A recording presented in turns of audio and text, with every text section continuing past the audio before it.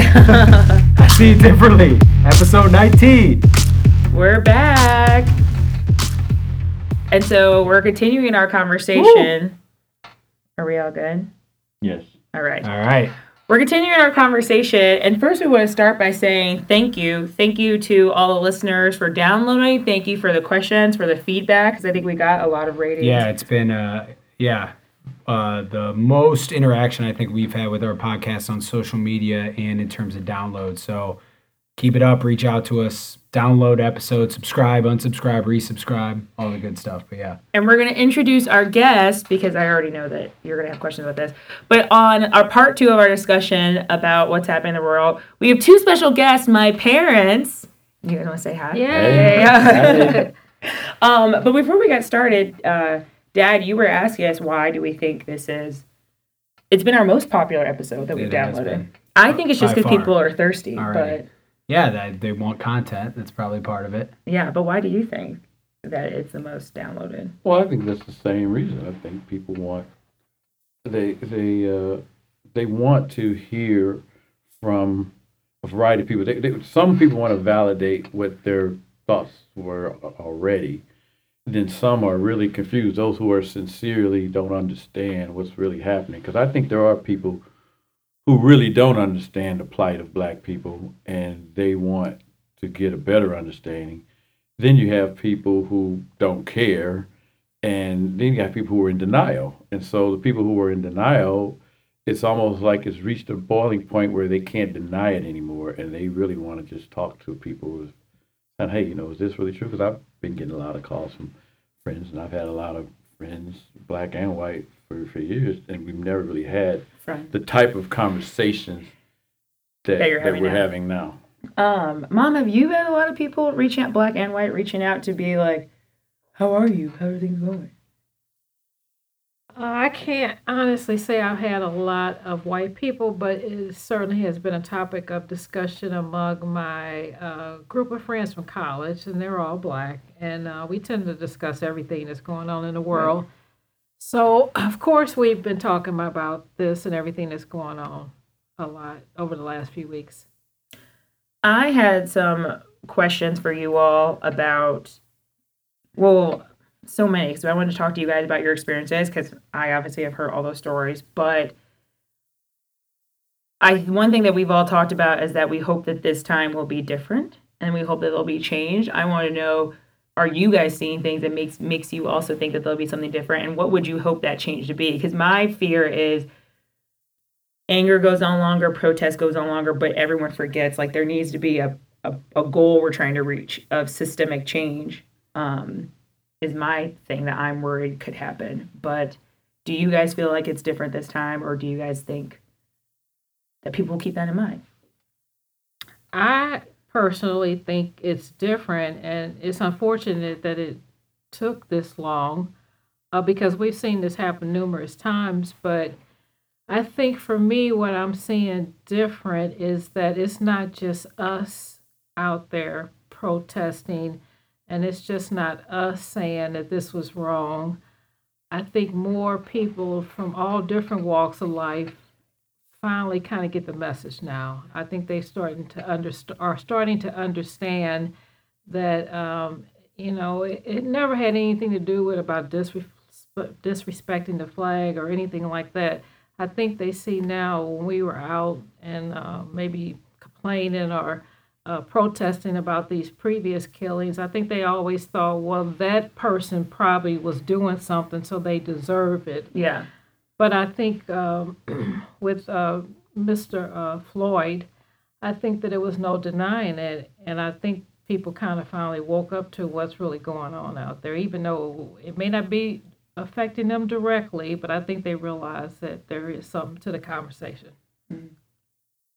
Well, yeah, I think that everyone has gotten fed up and tired of seeing these type of things happen. And in the Floyd's incident, there was no denying. And I think it was the look in the eyes of the police officer who was staring into the camera as he was choking literally the life out of this man, this human being. that it's hard for people, even the coldest person, to not see there's something fundamentally wrong with this. Yeah. Particularly a guy who's supposed to be protecting Protecting. us. But then when you start digging in deeper in that instance, and you start seeing other videos from various angles, see, the thing that we really have to be thankful for is the young lady who started the camera and did not turn it off until the man was dead. Because at any point in time, had she turned that camera off, then that would have been an opportunity for them to make an excuse. Well, when the camera's off, he did this, or he did that, or he didn't see what happened. Right.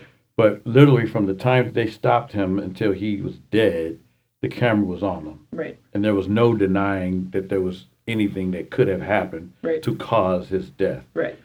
Now, we as African American, particularly me as an African American male, we felt that way every time these incidents occurred, starting back with Trayvon Martin and Mike Brown. Because as an African American male, we know that the fact that a teenage kid would go up to a police car and start punching him in through the window is suicidal. Right. We would never do that. But white people who don't view blacks the same way as equals can rationalize in their mind that he was a big kid. He was scary. He looked like he probably would do something. Oh, then he robbed the liquor store. And so they talked themselves into believing that this was a possibility.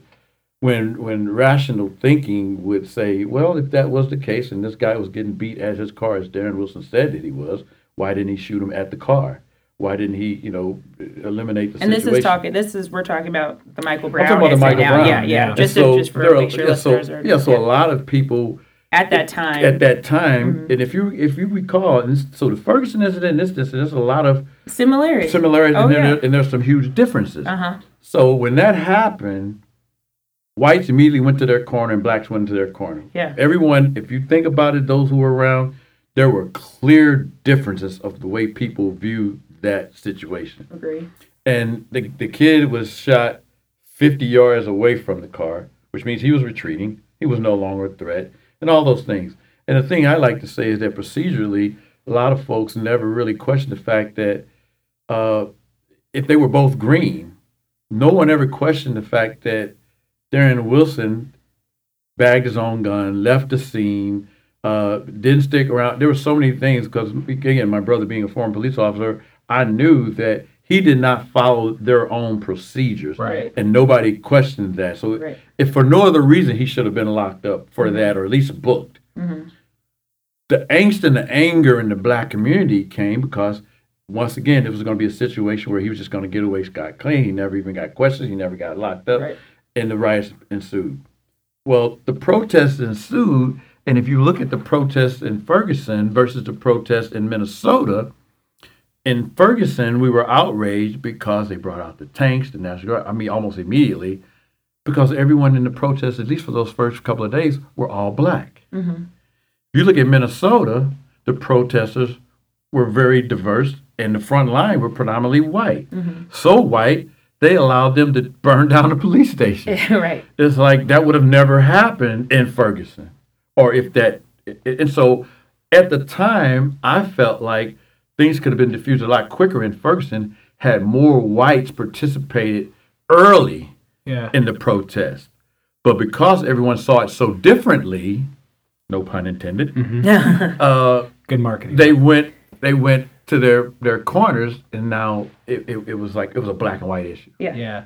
And now we see that it wasn't necessarily a black or white issue, even though race entered into it because of the biases that Darren was having, and Darren and this other cop, Chauvin or whatever his name, they all had a history of this. Yeah. Right. But what happens now is the cops are really on trial because the media has now uncovered, and they're seeing real time the brutality that the police officers are placing on the protesters, most of whom have been white and female and elderly. So it's like, wow. These guys are really barbaric. And maybe the black, if they're treating white people like this, maybe those blacks weren't joking. Maybe they weren't seeing ghosts when they were telling us this was happening all along. And that's something we talked about in our last episode. And, something that I probably am not particularly proud of as a white male, but how we talked about Ferguson in the confines of our relationship and saw it was so much different than how society saw it. So as you said, it was so black and white. There was so much like defense almost from white people of a police officer instead of having a frank conversation about what might have happened. So we didn't have a podcast, but we definitely, I will say, like, to shame, I wasn't out in the street saying, yeah, Black Lives Matter, this is a crime. I had a lot of white friends who were posting things on social media that were in defense of the system and the officer out of ignorance or out of hatred or somewhere in between those two things. And now it's just, I don't know if it's society being at a different point, the fact that it's on video, but it is so much now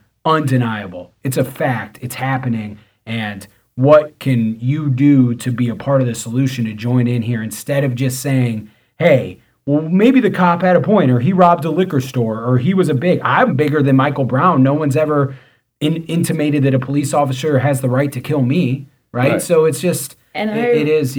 And I remember in our household, the conversation, I remember one thing that I said that did change your view on it, because I remember this was early into us dating, so we didn't even live together. Mm-hmm. And I remember, you went out into the world and would talk to like your white friends and come back, and it was those kind of things like, well, they said that he might have robbed this, right. Talking about Michael Brown, he might have robbed this, and he might have like blah, blah, blah. And yeah, I immediately was like, why would any person, if someone has a gun at you, why are you trying to dart head first into them with your head down? Why are you trying to, like you said, wrestle the gun away? Like, there were so many things that, like you said, as a black person, you knew that you clearly, not you, Zach, but anyone rationally was not viewing a black person as someone who could be rational. Exactly. Because and it's like that, and like you said, I think that's what started protests in anger, because it's like, you think that we're so other, that we're so stupid. Like you said, we do in our households, like that probably is not what happened. And so a lot of things I've been asking my white friends are, why now? Because I immediately am thinking about Michael Brown. I'm like you said, it's like there's some differences, but the essence is like, that's so real. I immediately think about Trayvon Martin, where we had no camera. We just have this man's word, who we knew based on just stature was bigger, who we knew based on recording was told, do not follow this person, who we knew based on what was on Trayvon's dead body didn't have anything with him but Skittles. Right. So like, I think that this is allowing us to not just open our eyes, but I hope that there's a lot of people looking back at those incidences and seeing like, yeah, this has always been a thing. This has always been messed up. Yeah. And if those thoughts didn't cross your mind then yeah, you had that lens of black people are different, they're other, and right. I mean, Eric Garner. I mean, you go down. There actually was videotape of that. So he was a big guy, and all these guys were on him. And so, see, let's go back to and why I think this time is going to be different, and why I hope it's going to be different, because I think there are a lot more people discussing systemic changes this time, as opposed to, protesting and throwing money at, the NAACP and social cause work. Right. Unless there are systemic changes within, am I for defunding police? No, not defunding. What you thought about but that. Reform, yes. Yeah. And if it takes the threat of defunding to reform it, then defund it. And when you say defund, let's take some municipalities in the St. Louis area, for example. We've had municipalities like Kinloch, Berkeley, and others who have abandoned their police department. A lot of people don't know that. They got rid of their police departments because they were corrupt. There was a lot of stuff going on there, and they contracted to St. Louis County to police their communities. We can do the same thing. Well, the only problem is St. Louis County now sent white cops to these black communities who were just as racist. The departments that they abandoned or disbanded may have been corrupt, but they were black, and they were in their own community, and they knew them. So the point is, that may work if there are some systemic and policy change that says, okay, if a black community is 90% black, wants to contract to another police department, then you need to have the police that are policing this area have the same makeup of percentages of that community. If it's 90% black, send 90% of black cops there. Don't send all white cops to a black neighborhood. That's one easy fix. The other easy fix is policy-wise.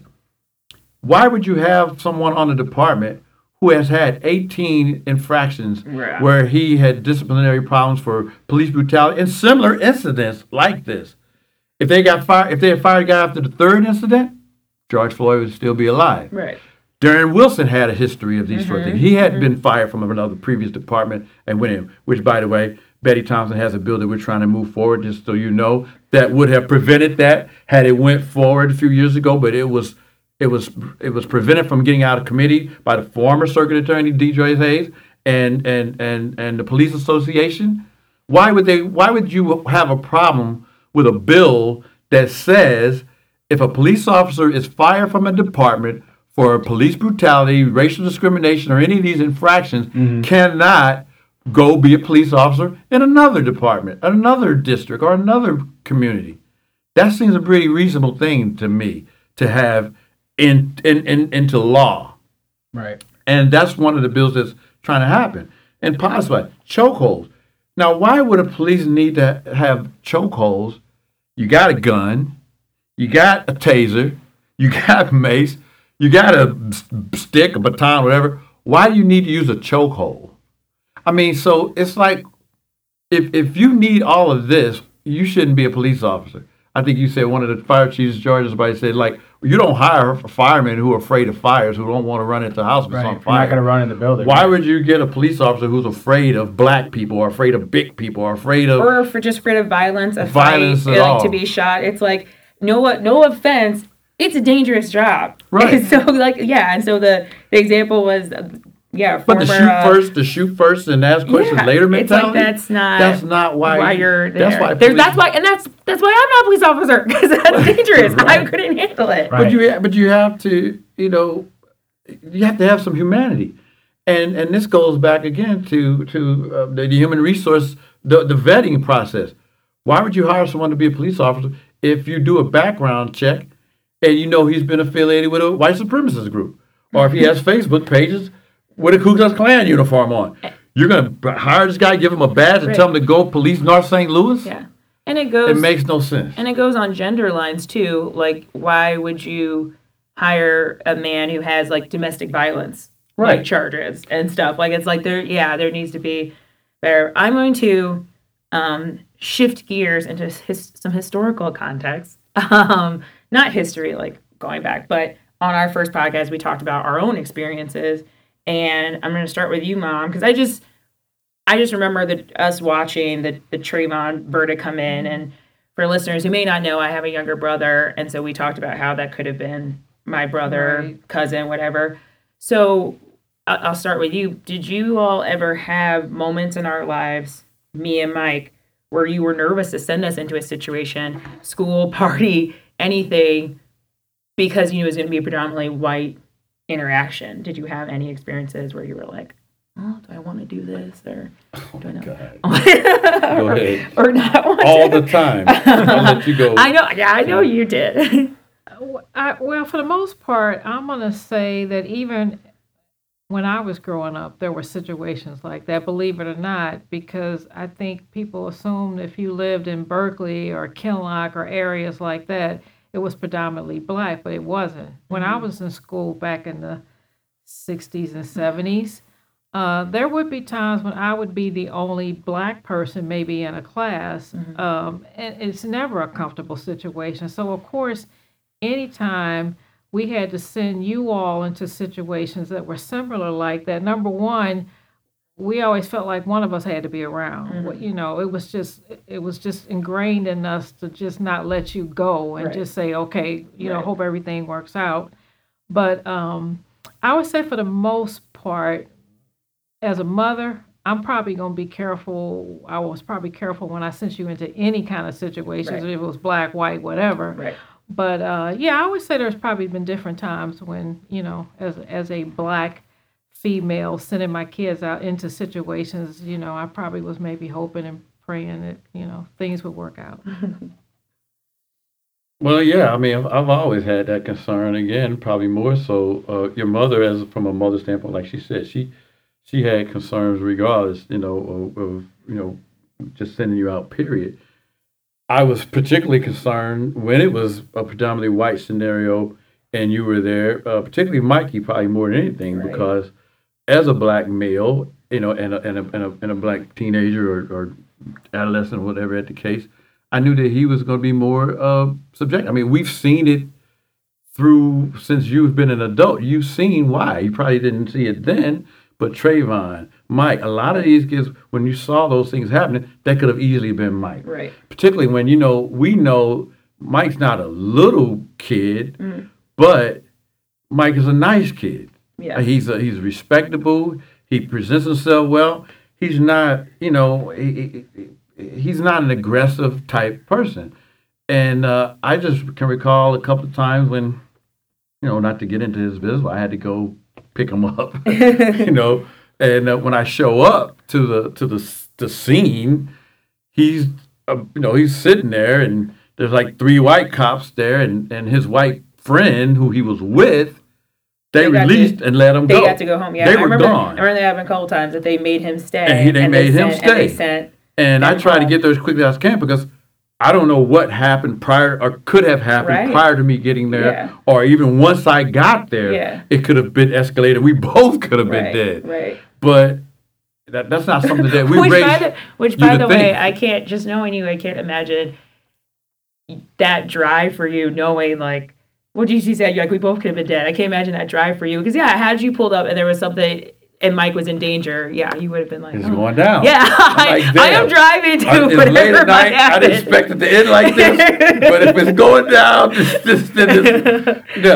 but no, you're right. It's a stressful. Go to that party, Mike. It's a stressful situation, a stressful call to be, because from the moment we get the call, right. Our brains are racing, and as we, so from that point to the scene, there's all kind of stuff going through our heads. Yeah. But I still, where Mike is concerned, believe it or not, he's grown now, but I still will always tell him when he leave my house to call me when he gets where he's going, because I know anything can happen between my house and his house. And I always tell him, if you get stopped by the police, dial me and just leave the phone on so I can hear what's going on. Yeah.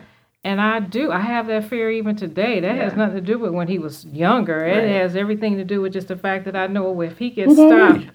You're on your own at this point. So I don't too much worry about you. Number one, you do carry a gun. She needs to be able to be a better witness. Wow. She's like, she needs to not be on speaker so she can be a better witness for you. Yeah. I don't think he said that, officer. Yeah. You don't need that. Yeah. Scratch that. Yeah. But so I still have that concern where he's concerned. And I know, even when you two leave, I say call me, but it's a different kind of call. Right. Which my mom's never told me to call. I do. I still do to this day, and it's probably something that'll always be with me. Yeah. And also to that point, again, thinking about stuff that's happened with Mike, because I remember, I don't know if we mentioned the perfume thing on the last podcast, but I remember. I think I talked around it, but not the But I remember Mike going to buy me perfume as a birthday gift, and we sent him to Sephora. I mean, we sent him to Sephora, and they didn't have it. And they didn't have it. Right, yeah.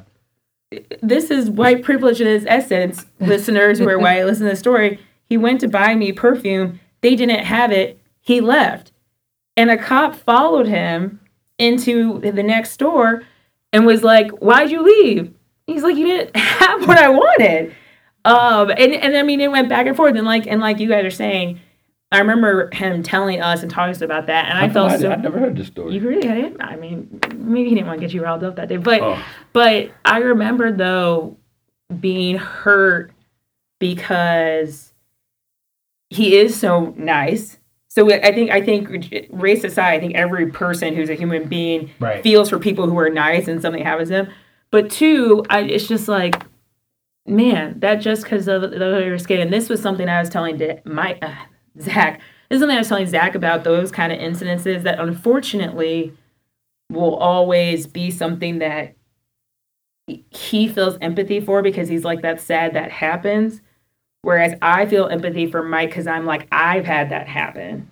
And I know how that feels. And I don't want you to experience that. Because on that same day, Mom, do you remember when we went swimsuit shopping? Yes. My mom and I went swimsuit shopping. West County And Mall. West County Mall. And we went into the dressing room and tried out some swimsuits. And this white woman was so nice and with us at the time. And we were like, oh, like, I don't know. We don't think it fits. And we thought that we had a nice little women-to-women swimsuit shopping entire conversation. And Mom and I'm going to say the location for you guys, but listeners won't know what this is. But the swimsuit store was right outside of Nordstrom. Was right outside Nordstrom and the West County Mall. And it's very similarly at like Galleria Nordstrom's. Yeah, and we're in Nordstrom's. Like we are in like by the Escalier, Athleisure, like we are in it. And cops come up to both of us separately. What? And are like, and specifically say to each of us separately, we were told that you stole something from that store. Wow. And so not only is this whereas Mike, I think it was what's going on, still terrible, but they specifically said, we think you stole something. And it was like, not only did I not, but I don't even know how, like, I remember that I was like, I don't even know how this is happening right now. And like I said, we were separate because we're just shopping. So I then found her. She had that happen. I had that happen. Did we go back to that woman right then and kind of say what the F or? No, we told the cops that they could check all our bags. Yeah. So remember, we had a lot of bags. Because we were shopping, period. We were shopping, and I made a point to make sure when you went in the dressing room to try on swimsuits that I left the bags kind of outside of the dressing room area because I knew right away they're going to think we're trying to steal something. Which, again, going back to white privilege, was something, the fact that I had already learned that stuff from you. We have a lot of bags. I've walked into stores and immediately made eye contact with the cashier and be like, you want to hold my bags? Because I would like to comfortably just walk around this place. Exactly. So just take my bags. I don't want you looking at me while I'm going to this dressing room or going to this rack or anything. But anyway, finish. So we let them go through our bags. And then so when they stopped us in Nordstrom and we let them go through our bag or whatever, and I was of course pissed at that point because I was younger, so I was embarrassed and sad and get going. But I made a special point to make sure that I didn't give this girl a perception that we were trying to steal, and she called the cops on us anyway. We were pissed off, so we let the cops go through the bags. They didn't find anything, and they were like, okay, well, we didn't know. We got a complaint. We had to investigate or look into it or whatever. And then, we went back to the store. Mm-hmm. And I think we just kind of... Real ass whooping began. I think we were just kind of like, are you serious? Yes. Like, it was just one of those just... Did y'all buy something from that store? No. No. Well, not only did we not buy something from the store, water everywhere. I couldn't remember the name. I don't think they even exist. But that's why. Terrible name. But I did tell all my friends. I was like, water everywhere. Here's what they did. Don't go there. We were younger, so I don't even think right. Yeah. I don't even think Twitter, all that stuff was a thing. Man, now I put them on blast. But anyway, having had that experience, and that was not the first time, and it won't be the last time because we had something happen when we were in New York. Whenever I go to Frontenac Mall. But having had that experience, wherever you go, they like meet you at the door. I don't get it a lot anymore in Frontenac Mall, and I think it's because a lot of times now if I go, it might be I'm coming from work and I just like dress a little nicer, but I don't know, or maybe people are like, I don't know. That makes a difference. I think They recognize you. Yeah, but anyway, having had those experiences, I knew that was Mike's first experience because he not only was younger, but just being a boy, you're not even shopping. And so I just remember, and still telling that story, it hurts my heart in a way that I know Zach will never know. Not because he doesn't feel bad for Mike, but it's just like, I remember so vividly all the things we did to go out of the way. And yeah, it's just like. Yeah, it don't matter. Yeah. We black. Yeah. And if we're in a store, we in the store still. And I think another reason I wanted you guys on, I think this is a nice segue to you guys sharing stories of, well, actually, Dad, I want you to share a story about you going to school because for the listeners who may or may not know, but I would say you've had success. I did all right. I would say you've had success. I think there's people who meet you now only, and they see the success, and they use that as an excuse to be like, oh, he did it. Like all these black people who were like having issues, having trouble, like that's on them because he did it. Right. And so I think you should tell your story about getting into. You could have a million of them, but specifically the story about school, because my mom has a story about school too. But I don't remember dean? which one it was. The dean, yeah, specifically tell that story. Well, yeah, first of all, By the way, are you guys good? Is it kind of hot here? It is a little hot, but we're good. You're good. Okay. We do. You want to go through there? Yeah. But I went to U City High School. At the time that I graduated from U City, it was like 50-50, black and white. So I didn't even know racism really existed to the extent that it did until I went away to college. Yeah, to the extent, because I. we do a little stuff here and there. But I'm like, I saw good times. Because you're all around all black people. TV is crazy. He's on good times on TV. So what I did. Crazy. So I'm in college. It's like it probably was like the first week. I'm one night I'm late night. I go to like a drive-through to get something, and these drunk white guys were walking off in front of my car as I'm going through the drive-through, and they started yelling, nigger. And I couldn't hear them. I mean, I had my car up, I had radio on, and they were like, they're pointing my out, and I had probably a Mike naive look on my face, like Mikey, and I rolled out the window. What? Excuse me, nigger. Oh, I rolled the window back up, and I went on, and they spit on my car. I'm like, wow. Welcome. That's not funny, but you're not in St. Louis anymore. Yeah. You're in Kansas. So, that was like the first minute. Even that was an isolated incident. I'm like, wow, that was crazy. Yeah, these guys were drunk, and I didn't even really trip. But as I went through school, I was, the only black in a lot of classes. Now, because your degree is at this time you're pursuing architecture engineering. We're not a black. There was like 3 that started in the program. I was the only one that finished. Yeah. And it was a big campus. It was a big university. I mean, it was like out of 30-some thousand students, there was like 500 minorities, of which half of them were from Africa. Africans. Yeah. And so it was a very small percentage of the population. But by the time I become a senior, I know I'm getting ready to graduate. I'm feeling myself. I'm like, hey, I did this. Yeah. And so, and they all knew me. Right. Yeah. Oh, that's the black guy. Right. Who's studying this. Yeah. And so he's still here. And so I went to the dean's office one day, and I'm like, I had a question. I'm like, I'm ready to finish up, but I'm curious, why don't you have more blacks or women in the program? He said with a straight face that blacks did not have the aptitude that it took to be an architect. I mean, I didn't even know how to respond to that. Because you're sitting right there. I'm like, okay. And it again goes back and to I wasn't as, you're like, and I wasn't, I wasn't as, I don't know, as versed as I am now to really have a rebuttal, because at that time I'm thinking, well, maybe they don't. But I didn't know what to think. Yeah. But my first thought was, if this is how the dean feels, then that explains why. Right. Because there's no effort to either recruit or retain any minorities, And so obviously there was a concerted effort to make sure that they don't finish or they're not able to complete it, whatever. And I've seen it in business how roadblocks are put up in front of you to prevent you from succeeding. Mm-hmm. And the key is, people just have to recognize those roadblocks, and you have to find a way around it. Mm-hmm. But they're there and they still exist. Mm-hmm. And then, Mom, you just recently told us this story, but when we went home, Zach was really like, that was a crazy story. So I think it's worth repeating when you were a cheerleader, which I had heard this story before, but your experience, it's also a college story.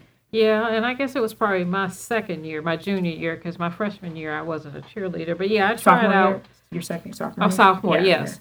Yeah. And I tried out for cheerleading, and in college cheerleading, because I was a cheerleader in high school, but it was mostly all girls, or it was all girls. But in college, when you get to that level, you have male partners. And so it just so happens that somebody put, us with whoever. And I ended up, my partner was a young white guy who was from Iowa. And he didn't really act funny towards me or anything, but we just didn't connect.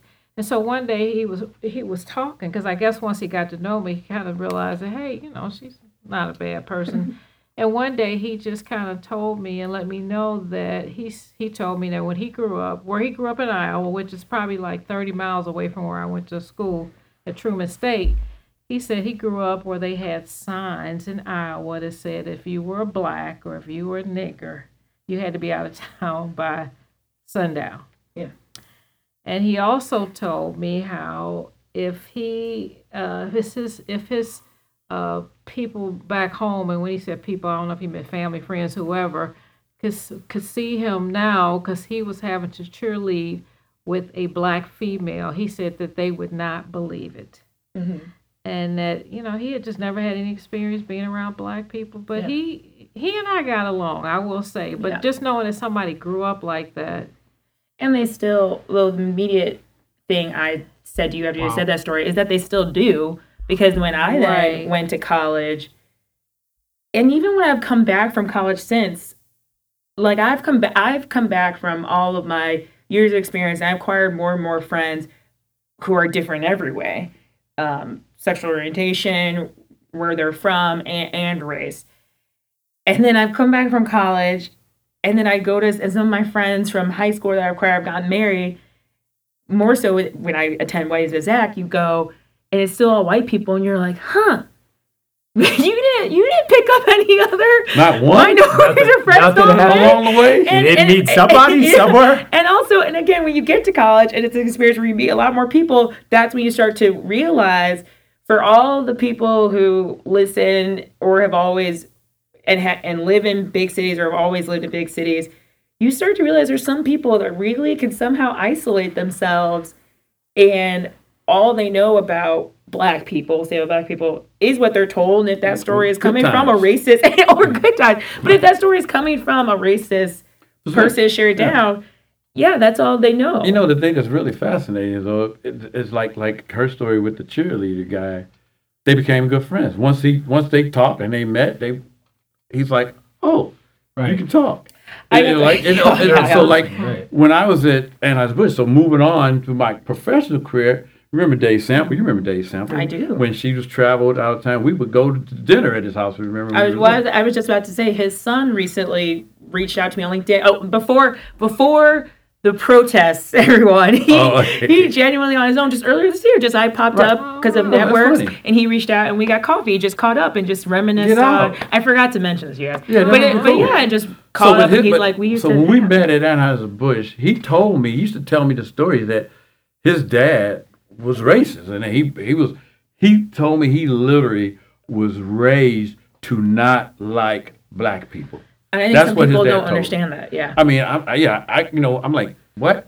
Yes. I mean, we were raised to not like black people. And this is somebody that lives in St. Louis, not a small. Right. He lives in St. Louis. Right. And we worked together at Anheuser-Busch together. And as you know, we became friends. He came to work for me. And he clearly did not raise his kids. All this kind of stuff. And I remember meeting his dad one day before he passed away at a party at Dave's house, and I went and spoke to him, whatever. And it's funny going and meeting somebody who that this you're like, oh, your son told me about you. I didn't know where to smack the shit out of him or just just say hey, Right? But anyway, I just like hey. But anyway, but Dave, we talked about we have conversations like this. Yeah. I would tell him stories. He would tell, and it's so much so that one time I told Dave. Now Dave worked for me technically. I was the engineer, and he was one of our project controls people that supported the engineers. So vendors would come to me and would want to take me out to lunch because they were trying to sell something. Right. And I would tell Dave all these stories about how you could be the mailman, and they'll show you more respect than they'll show me, even though I'm the degree. He goes, no man, you're full of that. That's not true. That's not this. I said, so the next time I get invited to one of those lunches, I'm going to take you with me. Yeah. So guy called and wanted to take me to lunch. I said, Dave, this guy wants to take me to lunch. He wants to sell a product. Why don't you go with me? Yeah. So Dave went with me. We would go to lunch. We sit down. And I introduced Dave. I said, Dave is our project controls guy. I'm the project controls. So he knew who I was. Right. I introduced him to Dave. The entire time during the lunch, the guy is pitching and talking to Dave. Mm-hmm. He's not even talking to me. Yeah. I'm just over there chowing down. Like, we get back. I can't believe it. Yeah. I can't. You were right. Yeah. It's like I told the story on the last podcast of when we started dating, and I would go to like professional networking events with her. And I don't even own nice clothes. I like stole one of my dad's blazers. At this time when we first started, I'd be in the corner like, you saw me. You saw me eating today. I'd be in the corner like spilling food on myself and drinking, having a beer. Just like I don't know anyone. I'm here for the free food, and people kept coming up and talking to me, and I'm like, I'm not supposed to be here. Don't talk to me. I don't. Right. And I see how she would have to like walk up to people and introduce herself and like work really hard to try to make these contacts. And people would not leave me alone. I'm like, this does not add up. And then several months, years, however long later, I was like, oh, that's why. Yeah. Like there's one, I was a man, but two, also like, right. Yeah, I look like everyone else in the room. Yeah. Mm-hmm. You want more, but water. No. But I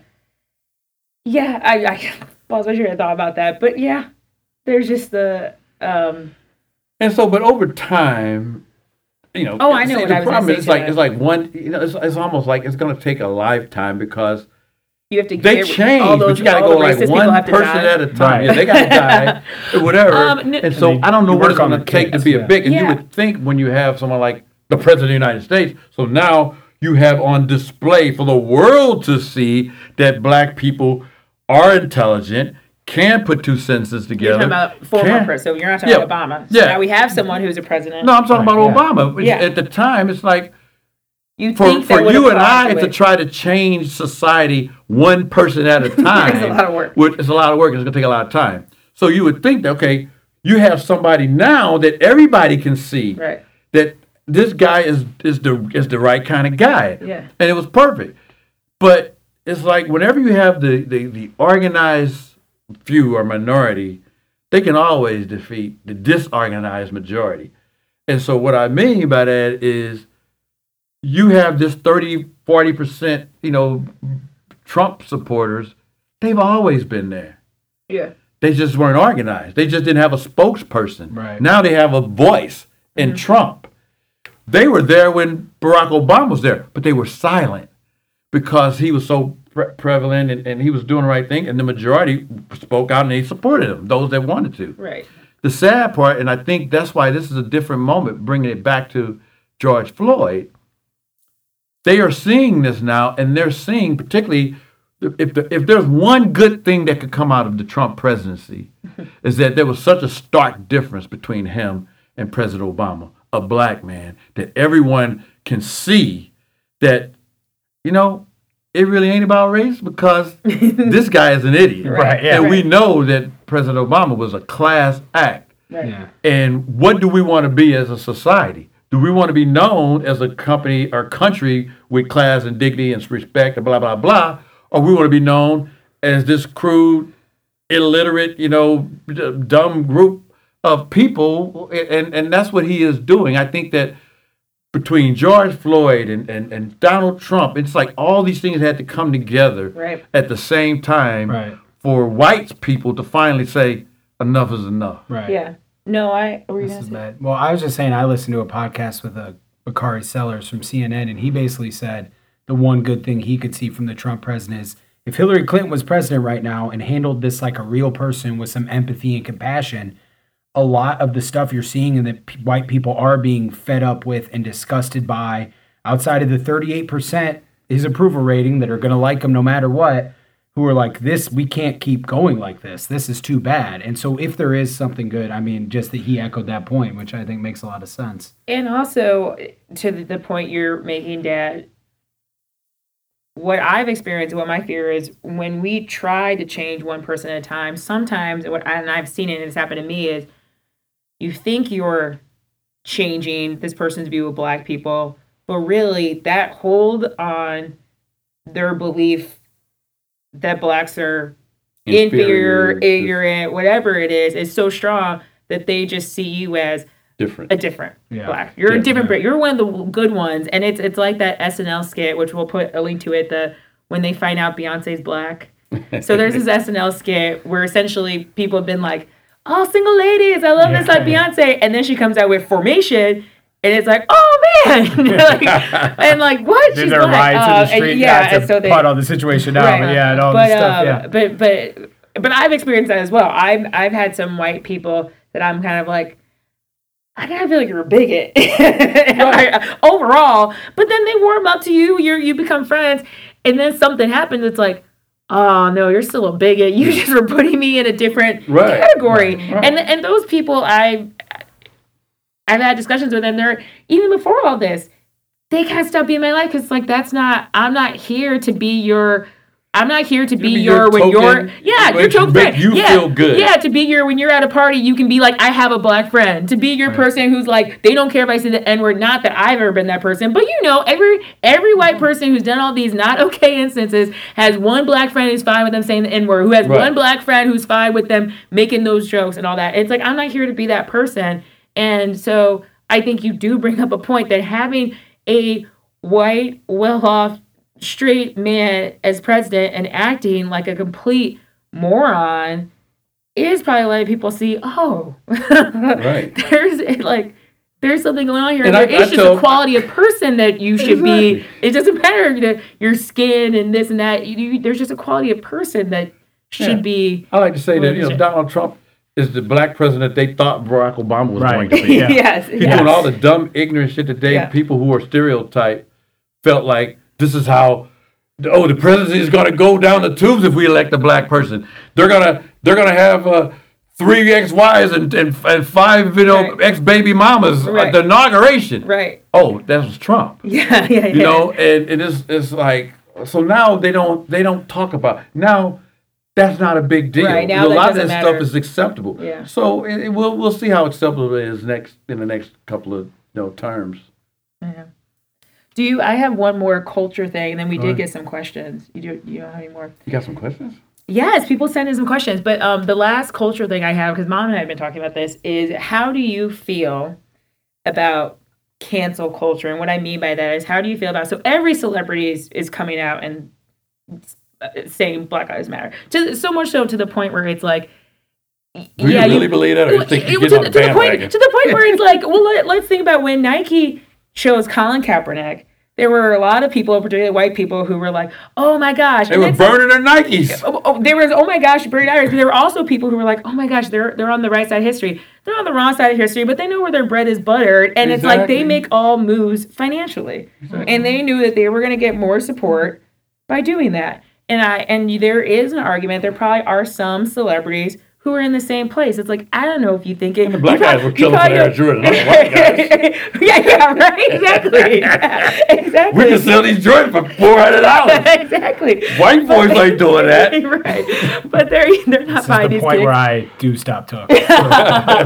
No, but there's some celebrities who, I don't think a celebrity who truly hates black people would do it, but there's some who probably is like, I don't know if I think it or not, but it's good aesthetic, it's good optics for me to say it. It's now culturally acceptable or encouraged. It's encouraged. I think it's encouraged for you to say something. It's in vogue. It is. And so I want to know, what do you guys think about the people who are saying it and they have a pass? For example, I listened to a podcast and they were like, the 2 black people on the podcast did not know about all the hate crime stuff Mark Wahlberg had done. Right. And I was like, I was just going to bring him up. I just read about that today. And I was like, you don't know. I joked with Mom about this. I'm like, name a celebrity. I'll tell you if they did a hate crime or they were in blackface. I do not forget. Right. I will tell you. Right. And with that said, some of those people I still see their movies, still see their stuff. And so how do you feel about people, they put something out there, because he put out Black Lives Matter. People are digging up their past and being like, you don't mean it. And just what do you, and they get mad at them. And you can go. Well, I think you and I were talking about this earlier. We've talked about a few people. Yeah, and I guess for me, the thing is that we don't know why anybody's doing or saying what they're saying, right. But there are a lot of people that are kind of jumping on the bandwagon, even though, this has been going on for a long time. It's nothing new. But now, like you all said, it's kind of in vogue to jump on the bandwagon and say Black Lives Matter. But I feel like with anybody or anything, you got to look at the their past. You can't just go on one comment they make on Twitter or if they, Like good or tweeting bad. something, whatever. You kind of got to look at the history of the person, because there are some people that have always felt that way, like that old man that they knocked down to the ground up there in New York. Oh, you mean that Antifa rabble rouser? Yeah, that guy. That's what sarcastic comment, apparently that guy had a history of protesting and civil rights and all that. So he didn't just get out there all of a sudden that day, just for a photo op or whatever. So me personally, I feel like if you make a comment and if you're sincere, it may not come out right, but at least you're saying the right thing. We don't know where your heart is, but you're saying the right thing. But I think that your past or what you do next will kind of really tell if you that'll tell you if you're really like, okay, I think you're on board. Are you actually changing and growing and getting better, or are you just doing this for your Instagram followers? Right. Exactly. So So I don't think you can judge a person just based on if they have one little. Well, also to that same vein, I want to know what you think, because we just saw it, and I was like, let's save it for the pod. What do you think about the amount of people who are getting fired, too? Some of them for good reasons. Some of them it's probably like, you probably should have been fired for a while. But what do you think about, we found this thing and then we fired you? Yeah. It does depend. But I think, once again, I don't think you fire people if they back in the day when they were younger and ignorant or whatever and said something. If that's not the person they are today, and if they've shown that's not the person they are, then I kind of feel like, maybe some things that happened back then. I mean, I feel like if you go into anybody's past, you're probably going to find something that maybe they ain't proud of or whatever. So do you judge everything just based on that comment or what they did in the past? Or do you look at the person now and who they are? So, no, I don't agree with everybody being, all the firing. All the firing and the canceling and all. If you haven't already noticed, listeners, my mom's the nicest one in the family. Fuck 'em. No, I'm telling you. No, it'd probably be mom, Mike, and then me or you. Jesus, your mom, Mike, and whatever. It depends on what it is. Obviously, if somebody out there saying the N-word, then And then all of a sudden they're like, Black Lives Matter. It's like, that's my point. That's why I say it depends. I agree. Because there are people who honestly have made mistakes in the past. I mean, you got people that, they're just easily manipulated. They're with a crowd and they're standing, I could be standing out there, a crowd, they're right, they come up there and they're yelling up and down. They got, go home, nigger. Next thing I know, I said it. I'm like, oh, I'm sorry. I got caught up. Oh my God. No, but that was a joke, everybody. I know, it was a joke. But the deal is, if you have done things like that in your past, use it. People, and then also, you have to look at the age. You have to look at where were they, what was happening at the time, how frequently did they do it, blah blah blah. Yeah. And then when you move fast forward, if they haven't been consistent with supporting these type of issues, I mean, come on now. This is the first time this happened. Exactly. Were you out there the first time? Yeah. When Mike Brown, Trayvon Martin, Eric Garner, where were these people now? Where were those people when Colin Kaepernick tried to tell them, this is not about the flag. It's protesting the police brutality. They knew what he was protesting, but Donald Trump made it about the flag. How is this about the flag? It's not about the flag. But everyone who wanted to be about whatever they wanted to be about, they did it. And so if they did not have it, it's like, how do you tell a wolf in sheep's clothing? Right. By its tracks. Yeah. It's like, what have they done this past? Some wisdom. Yeah. What have they done historically as it pertains to these sort of issues? Because in our lifetime, their lifetime, there have been plenty of opportunities for them to speak out. Yeah. And they didn't. What about situations though, like your friend Dave, who you said he grew up where his dad taught him to be racist? Right. So that's a good example. So if I found something where Dave had said something back then, knowing he had passed, I would understand it, because what Dave has done now and the way he acts and the way he carries himself and proceeds is different. And that's the point I'm making.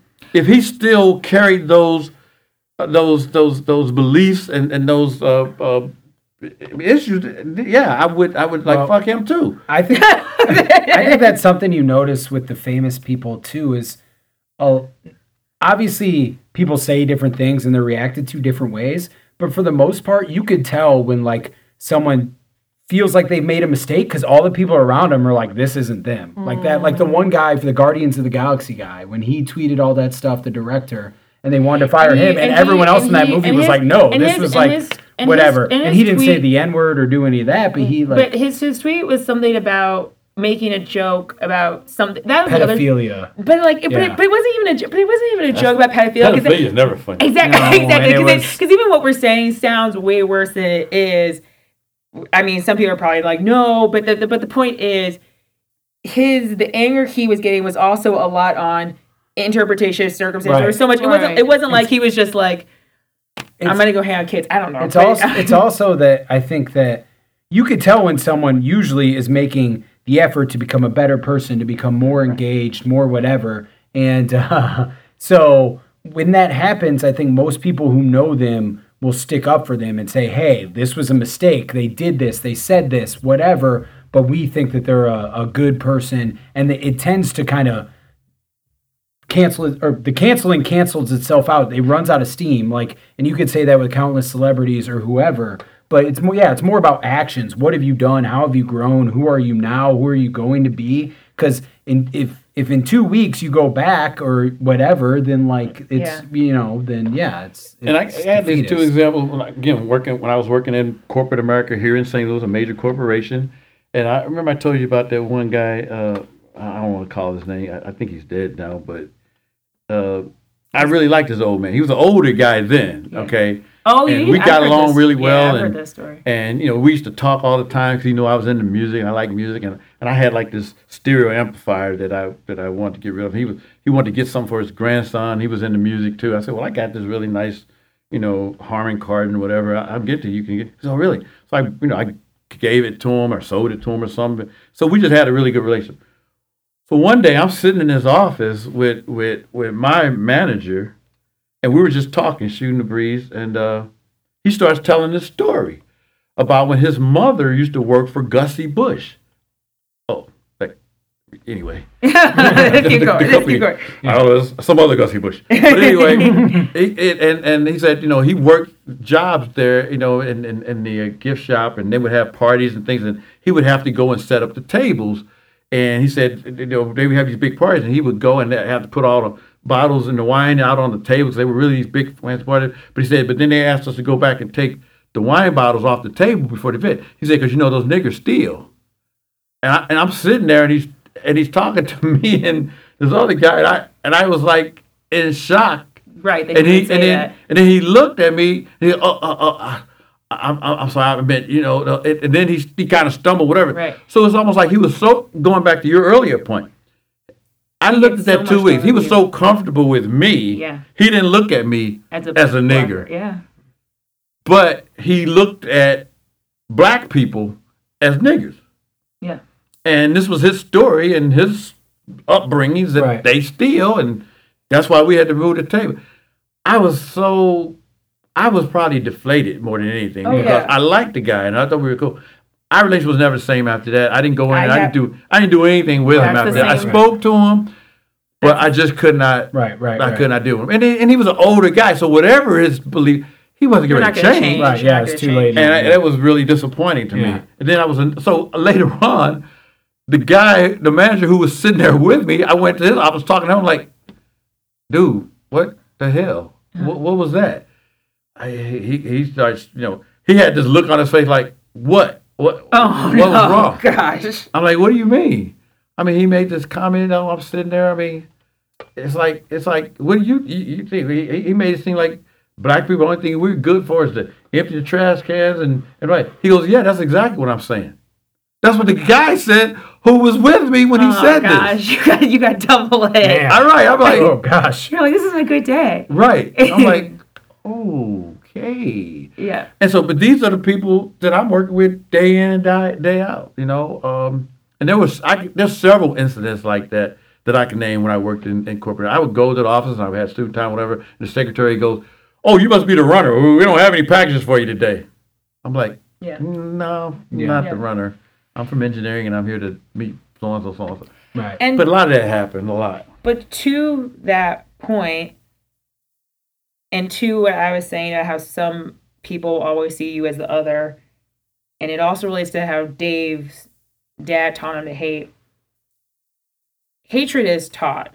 No doubt.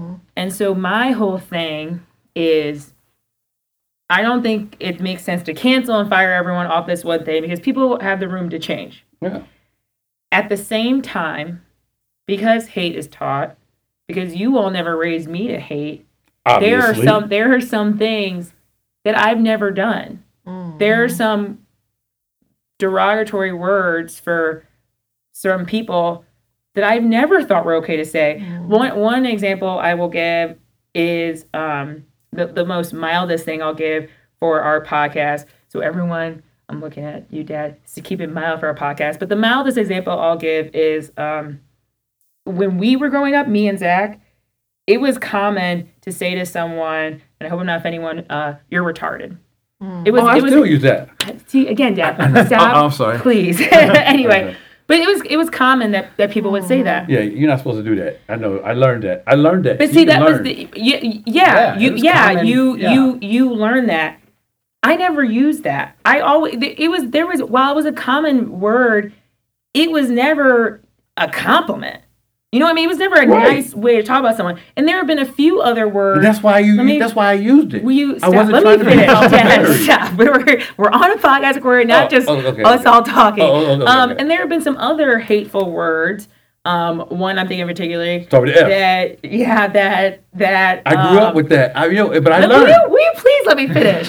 There have been other words like that again I never used because it was always Right. hateful. Because your mom taught you well. Exactly. And so what I'm trying to say is I don't think that you can just immediately cancel and fire everyone off one thing, but there's some actions that, and like your moment, Dad, where you like things weren't the same after that. I have some people where things are the same with that. And there are some instances I hear about people that it's like, no, I don't excuse that. I never would have willingly, knowingly done something like that when it could have caused hate or pain. And so that is my level. But I will say out there to all the white people who are being really strict, you're gonna run out of a lot of places to shop and a lot of places to buy things. If you keep canceling like every single person who does something, trust me. But yeah, I think that's true. So there's some things that I'm like I won't. Kristen just gave everybody out there in corporate working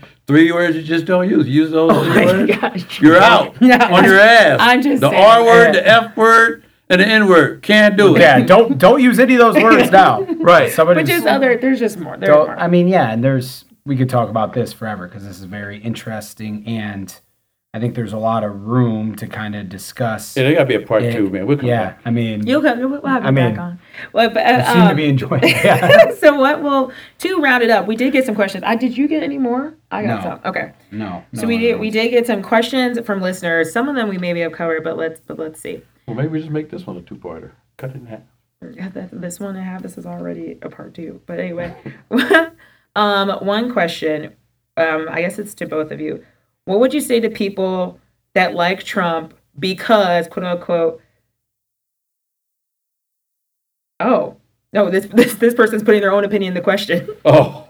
This person thinks that. I think we kind of already talked. Yeah, I think we talked about this. This person thinks that Trump's an asshole and a racist. So this person was just asking, well, what do you think when people say they like him? But you kind of answered it. That, like you said, he is the black president you thought you were going to get. That's what you would say. That's what I say.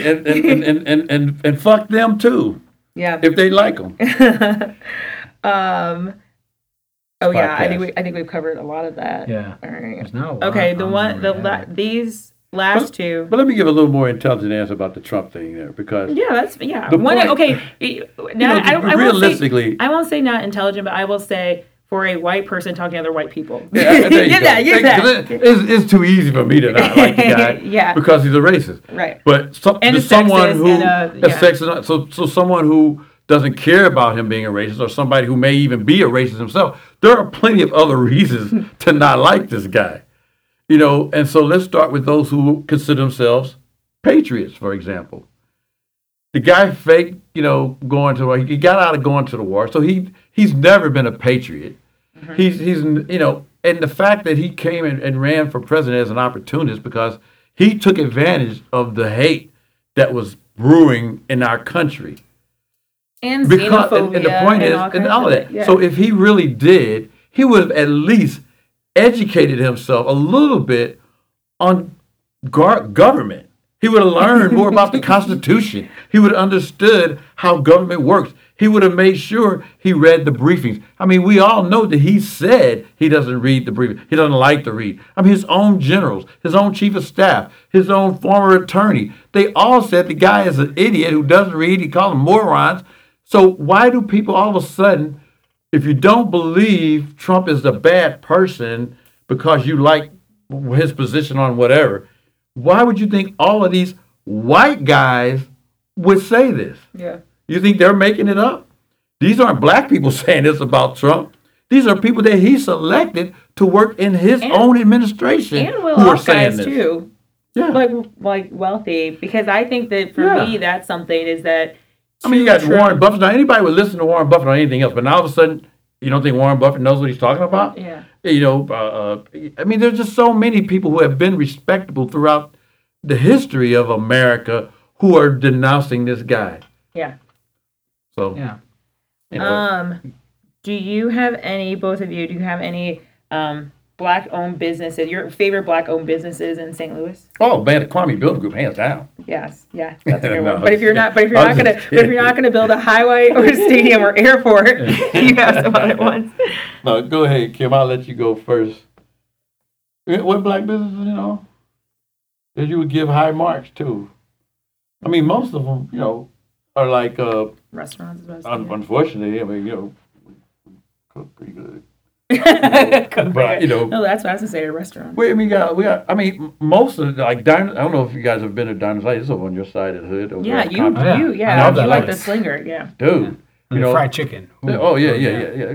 You had to go there. I know, right? Was literally, that of all the, I'm sure that's what they're famous for. I'm sure they make other good things, but you had to just say the fried chicken. They got good baked chicken. Like the fried chicken. Okay, good. But no. Zach actually really does. She said Slinger. They don't make a Slinger. Zach actually really does like fried chicken, but he just is very hard. He actually really does like fried chicken. That's why we like that. Yeah. Could have come out better. But no, but there are. The thing that's really, I think, interesting is there are a lot of really good black business out there. Most people don't know are black owner operated business. Like I've run into, I mean, it's like cookie. Erica King makes cookies now. So she has cookies that she makes. I mean, so obviously, people that deal with, mechanics. There are a lot of really talented HVAC guys, plumbing guys, and those are the kind of businesses that you're not going to be able to have an app to replace a good plumber or a good, electrician. I mean, like clay piping. I know the guy Darren Clay. He's an excellent HVAC. He's going to be working on the stadium project. Mm-hmm. There's a bunch of hauling company. Westfall Hauling is one that comes to mind. There are a bunch of good engineering firms. You got Abner Engineering. You got Webb Engineering. You got even there's a lot of female-owned businesses. Lions CSG engineering firm. So Millennial is a Hispanic engineering firm that we do a lot of business with, that does a lot of work in town. So I think most people they wouldn't know that, because it's more on the commercial side. But yeah. And I feel like we actually covered this. Was good. We actually covered a lot of the questions. Yeah. Covered a lot. And just our experience in this conversation. Yeah. I was trying to think if there's anything else that we wanted to get from them. I mean, we could talk to you guys forever. I love talking to my parents. Oh my gosh, I don't want to go into this. It's going to take too long. But the only other thing I will touch on, it's going to take too long. So don't jump in. No, I want to hear it. Don't jump in. This second phase. Part 2. I tell some people about my experience growing up, white people, that are very surprised by also all the efforts you guys made to, in spite of there not being Disney princesses that were black, a lot of Black beauty celebrate in general, you guys making me feel beautiful. I mean, yeah. I know you're saying, well, yeah, but there's that famous everyone should, and we'll create a link to it, study of had all these kids of all these races. Oh yeah. Pick the doll. Its dolls are exactly the same, black and white. Like which one's a pretty one, ugly one, which one's a good and bad one, and all the negative traits were attributed to the black dolls. And you have the story about the guy, the white guy, seeing me play with my black doll, and he was like, he asked me. Yeah, well, I brought you to the office one day, and you had the doll. Because all my dolls were black. Yeah, and the one you had dragging. I mean, everybody just thought that was so cute and everything. And the guy who, why did you get her a black doll? I'm like, does your daughter have a black doll? Why did your daughter have a white doll? Right. I mean, it's like, but it's just a stupid question. It's a stupid question. It's a stupid question. Right. I think that sometimes, and that's if there's one thing that really irks me about white people, generally speaking, we're into the late part that of the do not understand why black people want and see things the same way they do when it comes to wanting a better life for their kids, for the future, schools, education, all this kind of stuff. So why the whole Santa Claus thing? Why would I want my kids to think that some fat, gray-haired white guy is bringing them toys after I work my ass off? So for the listeners who don't know this, Santa Claus is not real, and he ain't white. My brother and I never grew up thinking Santa Claus was even a thing. It's not they burst our bubble. It's not even that there was a Black Santa, because Black Santa was not even really a thing. You guys took us to see Black Santa. By that time, I was maybe in high school, and we did it just because we found one, and we were like, hey, let's go do it. Bro? But we did it. He didn't. It just was not even a thing. It wasn't even a thing. Because, to my dad's point, every image of Santa Claus was white. So he was like, why would I have my kids believe in this white breaks into your house and they break into your house and these things. And well, I mean, but it just devalues the effort, the work that your mom and I do to buy you things. Why would I want you thinking that somebody white is giving you something? Yeah, so I never grew up. It just makes no sense. Yeah, so I never grew up with Santa Claus, but whatever. And it's funny too. People I tell that story and they're like, oh my gosh, and it's like you don't miss what you never had. It's like, no, I had a perfectly fine childhood because nothing was crushed. I just did it. Santa Claus is not part of that. I just had a great Christmas, and Christmas was still, which is what every kid cares about, the time where you get toys. Get your toys, right? Yeah. And you guys flip it on, man. How would you feel if your mom and dad told you every day that Santa Claus was black and there's a black guy that's going to bring you a bunch of toys and break into your house? Wake up in your house. But you guys gave me black dolls and. Black books. Yeah. I will say, here are two things, though, that I do remember. I remember that's how I grew up. I didn't think anything of it. I always felt, comfortable and confident being black. But at some point in elementary school, because I was around a lot of white people, you do just feel different. And I will only say that. I never thought, and you guys never made me feel attractive. Now, then you go through puberty, you're overweight. That's other things. But I do remember different in the sense of, well, I don't want to get my hair wet in the pool because it's just like a thing, right. And I remember you go to the sleepover and I want to tie my hair up, and I remember I would wait till all the other girls, if they were white girls, because if they're black girls were good sleepovers. So it's like, oh, we're all tying our hair up and we can do this and we're good and cool and we're watching TV shows. Like my friend Erin, when I would go to her house and we could tie up our hair and watch TV shows, but everyone else wait till they go to sleep. And then I'd tie my hair up, and then I'd try and take my stuff off before I woke up. Because it wasn't even, for me, it wasn't even an embarrassment as much as I don't want to have to explain. I don't want to talk about it. I just don't want to feel like having this conversation. Why you do that? Why aren't you washing your hair after we did this? I just didn't feel like doing that. And then I remember with the black dolls, which I've noted at some point. I noticed they got better at this, because I noticed at one point. You start to realize this is definitely the white doll, just black. With a black face, Because sometimes maybe the eyebrows were still blonde or the eyes were still blue. The nose was pointed. Yeah, it's like you guys, but whatever, it's fine. You're trying. You're trying. But at some point you start to realize, man, I know they're calling you Stacy, but you're just Black Barbie, and I'm just gonna call you Black Barbie. And then I remember American Girl dolls. This is when I was nervous, and I don't know why. I do kind of know why, but I remember I wanted an Addie doll and a Samantha doll, which you were like, why would you want a Samantha doll? Samantha was the white girl. She's talking to me, by the way. Oh, I'm talking to my dad. He was like, why would you want a Samantha doll? But I think I remember I'm tired of all these black dolls. Not only that, I don't think I was tired about them. I think Samantha was cooler, but though. that's what I was gonna say. Let's be real. Addie's like, See, Addie lived a tough life. They played Addie lived a tough life. Addie was a slave. Yeah. Things are rough. Samantha's hardest time was like, oh, my butler's kid is having a rough day. And it's like, man, you're living the good life, Right. Samantha. That's one of the things that we overlook. When you go overboard on the black side, you do not want to give your kids the idea that the slave doll is cool. You don't want to do that. it was just like, this is great and all, but like, I mean, Samantha's got these like, I mean, you saw it's like Samantha's got cooler dresses. She's getting all fancy.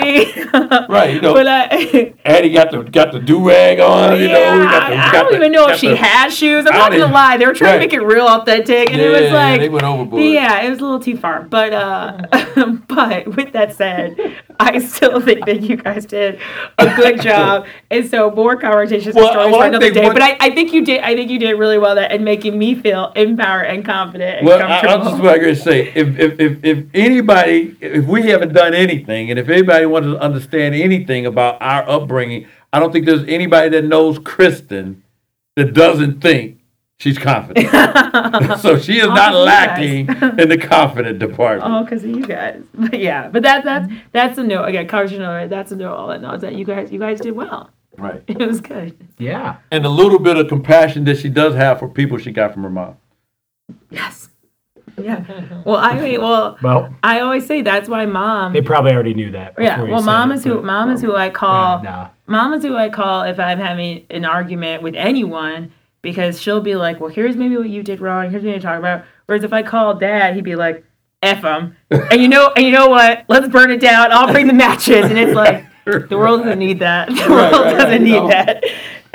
Like people like, you don't want to burn bridges. I blow them motherfuckers up. I can't burn it anyway. Right. We're getting I don't plan on going back over that bridge. I'll find another way. I don't plan on going back. Past 20 minutes have been a tangent, at least, Okay. but Anyway, a useful one. Are we? So, Yeah. Everyone. Any last parting words on? Any parting words there, Zachary? For me, no. I mean, you guys, you're the special guest. So as we wrap it up, anything? Kimmy, I know I leave kind it? of, monopolized the last few minutes. Or We'll give Mrs. Thompson her own last few. 101. We'll give her her own 101. Yeah. Right. So, Yeah. We'll have a. You and my mom could create a spin-off one. Yeah. We There you could. go. Yeah. Living. Tone down the Keep it real. intensity. Yeah. A spin-off called Tone "Living down with the These Two intensity. Crazy People." Yeah. There you go. And I think we should have one. The title I could just be "Fuck 'em." That'd be the title. F 'em, and then we just go through a whole litany of things of people why we say F 'em. It ain't worth the effort. Hot take after hot take after hot Yeah. take. The whole, you wouldn't have a segment. It'd be a No, podcast. it's just Anyway, non-stop. But thank you all for talking to us. Thank you for your opinions. Thank you for how you raised me. Oh, yeah. Thank you. You're Yeah, welcome. thank Anytime. my parents, mother. No, I'm kidding. Your parents are good too. How they raised you? Yeah. Yeah. You wouldn't be here. That's right, man. They did something right. Well, all right. Hit us on Facebook. I See It Differently. Instagram, I See It Differently Pod. Twitter, at the Sack Artist 76. Download, subscribe, unsubscribe, resubscribe. 5-star rate review. I'll read it if you actually do it. And the music? And thank you to Yeah, TVs for all Right. all, And we all maybe have a new outro song. New outro song yeah. coming up, new baby. outro, all the production by Give me TV. space, I can't breathe. Can't wait. I'ma keep my hands up. What else I gotta do to make you see? I forever stand up. Black man, unity. I'ma keep my hands up.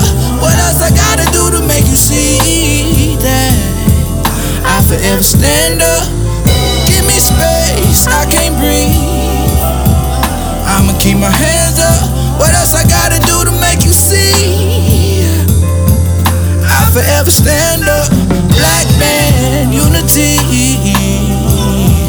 I'ma keep my hands up. What else I gotta do to make you see? I forever stand up. Give me space, I can't breathe. I'ma keep my hands up. What else I gotta do to make you see? Oh, I forever stand up. Black man, unity. I'ma keep my hands up. Don't go against Oh, why can't you see?